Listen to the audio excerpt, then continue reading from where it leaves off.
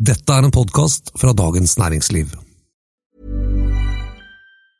When you're ready to pop the question, the last thing you want to do is second-guess the ring. At BlueNile.com, you can design a one-of-a-kind ring with the ease and convenience of shopping online. Choose your diamond and setting. When you find the one, you'll get it delivered right to your door. Go to BlueNile.com and use promo code LISTEN to get $50 off your purchase of $500 or more. That's code LISTEN at BlueNile.com for $50 off your purchase. BlueNile.com, code LISTEN.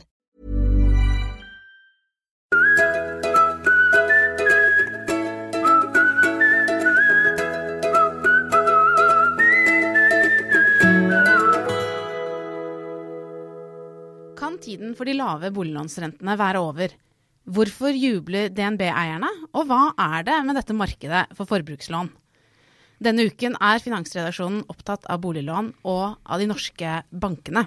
Jeg heter Marte Ramus Eriksen og journalist i Dagens Næringsliv, og med meg i dag så har jeg børskommentator Tor Christian Jensen. Hallo Marte. Og utgavesjef Terje Erikstad. Hei, hei. Velkommen. Takk. Dette har vært en uke hvor vi finansjournalister løper fortere enn vi pleier. Det resultatsesong. Og mange av bankene har kommet ut og fortalt investorer og presse og analytikere hvordan det står til. Og det som har blitt aktualisert nå jo at boliglånsrentene, de det mange tror at bankene vil sette opp boliglånsrentene nå. Og det høres jo litt snodig ut, all den tid sentralbanksjef Øystein Olsen bestemte seg for å holde styringsrenta i ro torsdag denne uken. Ja, det kan virke litt paradoksalt. Men faktisk så har bankene gode grunner for å sette opp renten til husholdningene. Og det skyldes rett og slett at bankenes egen rente har steget selv om styringsrenten har ligget i ro. For det vi snakker om jo at bankene har jo en råvare de også, og det kapitalen. Nettopp. Det penger inn som de låner ut. Og hvis de må betale mer for penger inn, så vil de gjerne ta seg mer betalt for penger ut for å opprettholde sine marginer da. Det jo utlånsmargin vi snakker om her. Enkelt sagt da forskjellen mellom det de betaler for å låne inn, kontra det de får hos oss som tar opp lånet i banken. Og den forskjellen har blitt skviset. Fordi det vi må forklare at det ikke nødvendigvis en direkte sammenheng mellom styringsrenten til Norges Bank og det bankene betaler for pengene. Det stemmer. Vi bruker jo å måle det bankene skal på marginalen betale for å låne penger hos andre banker for Nibor-renten.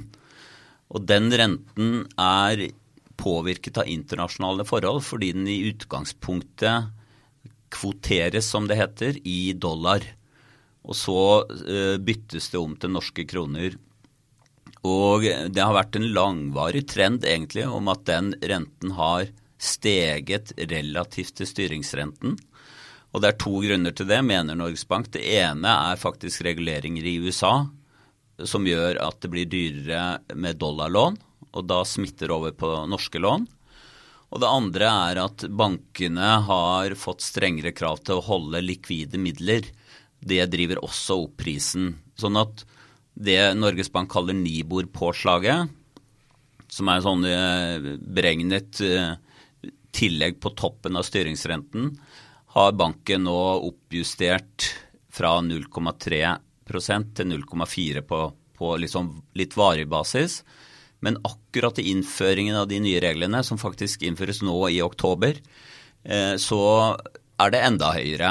Men det mener Norges Bank, og det sa banken da den offentliggjorde rentebeslutningen torsdag, at det ekstraordinære høye påslaget som nå, det vil nok avta fremover. Men det liksom mekanismen da, at den renten bestemmes ikke utelukkende av styringsrenten, som jo et slags gulv da, i pengemarkedet. Og det som har skjedd at Nordea, som landets nest største bank, har satt opp boliglånsrentene sine med 0,2%. Sparebank 1 SMN, som holder til i Trøndelagsfylkene, signaliserer at det kan være på tide. Og så lurer alle på hva den store banken DNB vil gjøre. Ja, og der var jo Rune Bjerke, som jo du møtte, han var veldig flink til å signalisere at renten kommer til å gå opp uten å si det. For han har ikke lov. Nettopp. Rune Bjerke kan ikke si hva han vil gjøre med boliglånsrenta. Nei, det jo Konkurransetilsynet veldig opptatt av, at ikke bankene skal bruke signaler i offentligheten til å koordinere seg og gjøre det samme. Men han gikk jo langt i antyd at det det som kommer til å skje. Og faktisk, hvis man hadde finlest utlånsundersøkelsen til Norges Bank som kom for kort tid siden, så ville man sett at alle de store bankene i Norge samstemt i at nå retningen for boliglånsrente, eller lån til husholdninger, opp. Etter 10 kvartaler på rad hvor de har sett synkende marginer på sine boliglån, så virker det som banken har sagt nå det nok, nå kan vi ikke skvise den marginen lenger ned. Ja, altså det betyr at norske boliglånskunder, det vil si omtrent alle av oss, kan forvente seg høyere boligrenter fremover. Det kan de, men det ligger ikke noe dramatikk i dette. Det ikke sånn at renten på boliglån kommer til å stige dramatisk, men den kommer kanskje til å bli justert med en 0,2-0,25%. Men så det ganske raskt.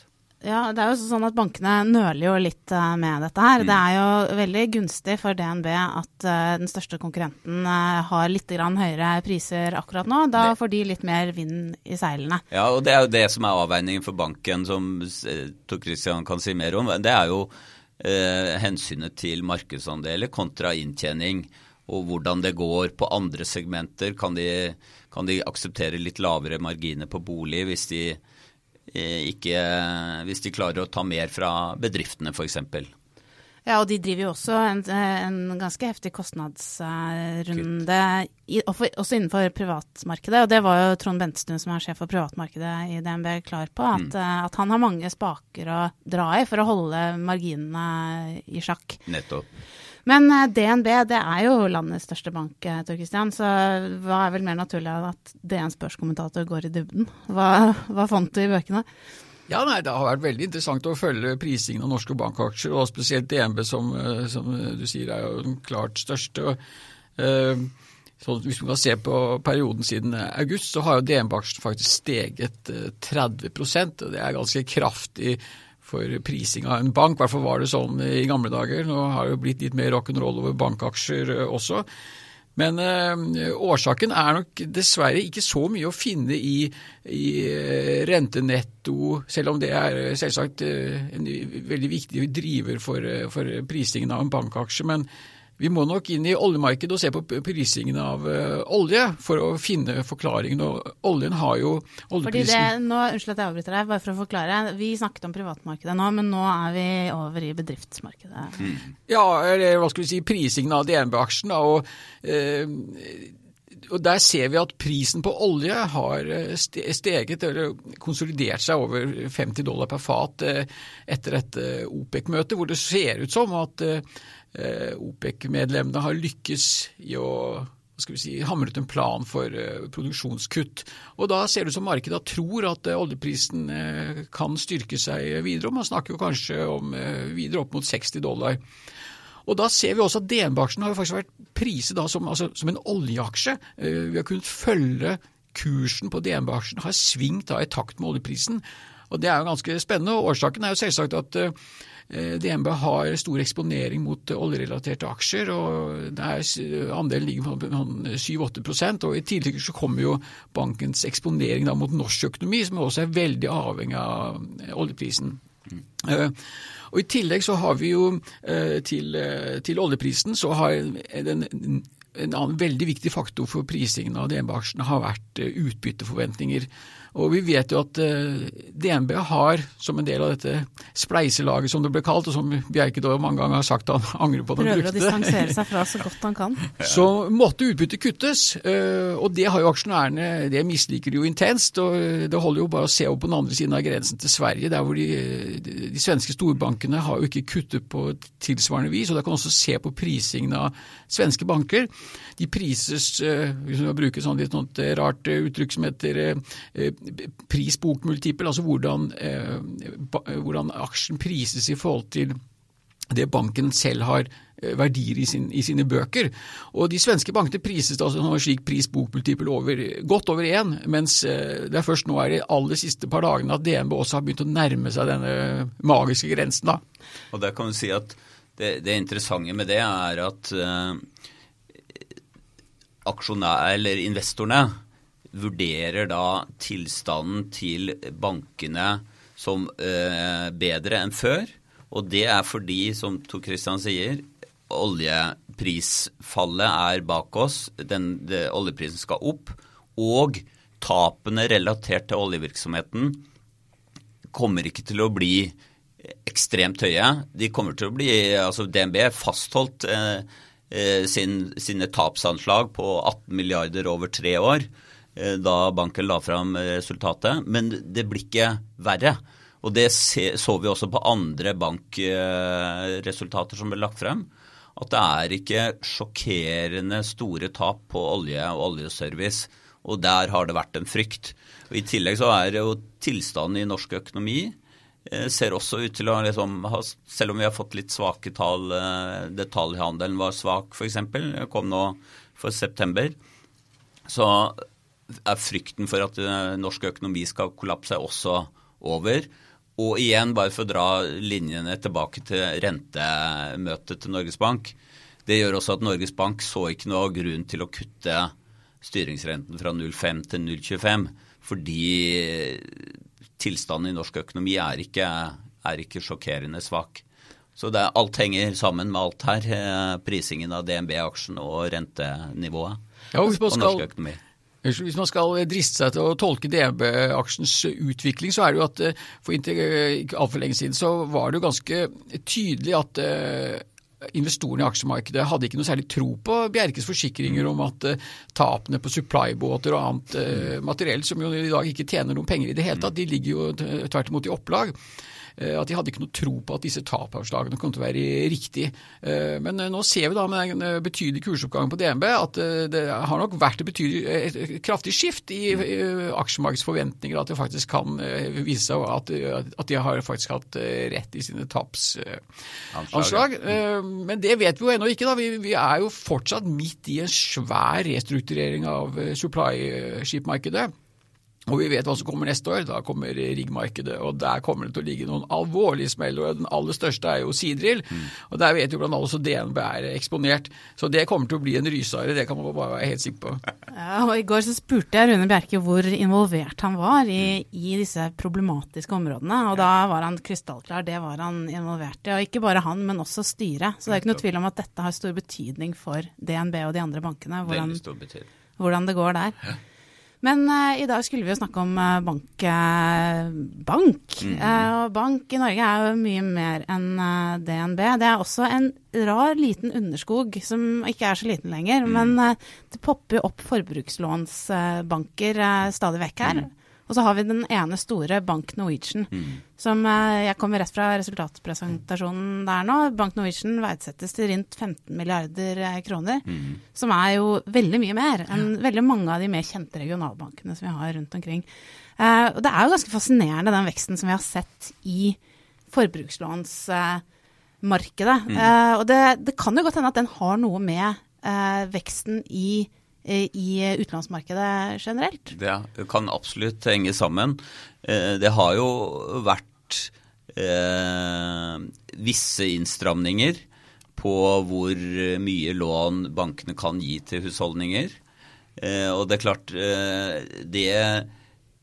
den etterspørselen kan da flytte seg over til disse forbruksbankene, som ikke spør hva pengene skal brukes til, og som gir usikrede lån. Det jo da på en måte, du strammer inn et sted, så tyter du ut et annet sted, og til stor glede for aksjonærene i de bankene, for de tjener jo foreløpig veldig mye penger.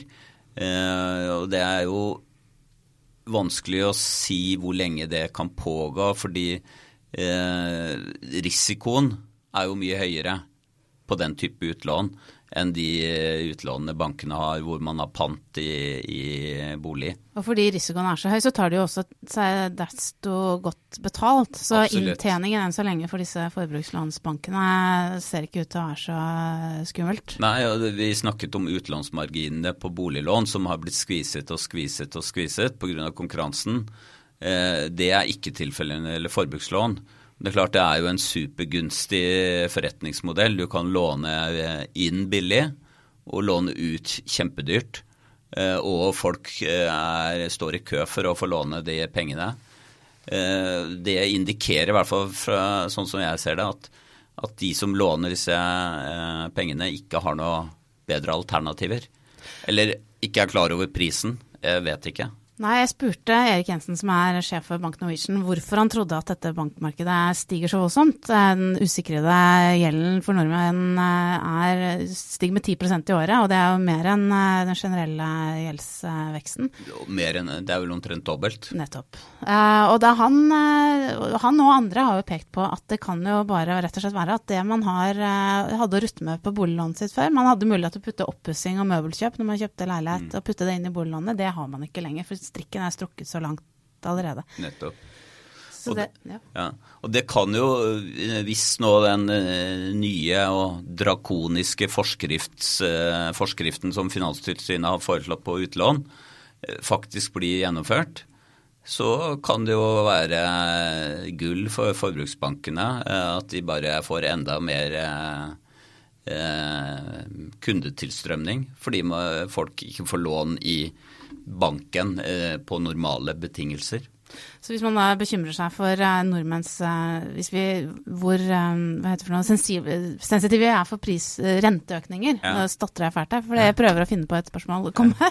Men man jo da ekstra utsatt hvis det skulle komme noen sjokk som gjør at rentene stiger voldsomt. Det det en betydelig risiko, og den risikoen blir ikke mindre hvis den forbrukslånsveksten fortsetter å øke. Så sånn sett så kan vi si at den politikken som myndighetene har for å begrense den risikoen den ikke veldig effektiv, eller har ikke vært veldig effektiv så langt. Nei, for det smitter over til andre. Det gjør, vet du. Ja. Det gjør. Ja. Da tror jeg vi har kommet til enden for dagens podcast. Boligstoff. Lyst igjen det. Neida. Blir deprimert? Nei, men jeg tror det går fint. Det ser lysere ut for norsk økonomi. Det gjør det. Enda noe. Det gjør det. Boligstoff, rentestoff og Banknytt finner du alltid mye av på dn.no, men til denne podcastens tema har vi også samlet et lite, godt utvalg av artikler til deg. Teknisk produsent i dag har vært Jan Johannessen, og vi tilbake neste uke.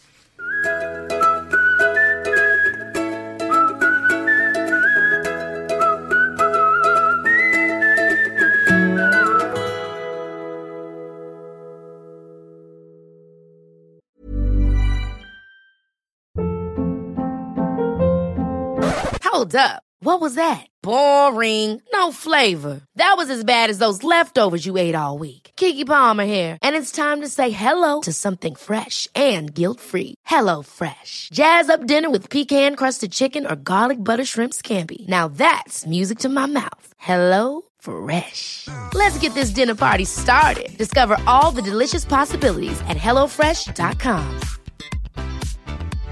This is the story of the one. As head of maintenance at a concert hall, he knows the show must always go on. That's why he works behind the scenes, ensuring every light is working, the HVAC is humming, and his facility shines. With Grainger's supplies and solutions for every challenge he faces, plus 24/7 customer support, his venue never misses a beat. Call quickgrainger.com or just stop by. Grainger, for the ones who get it done.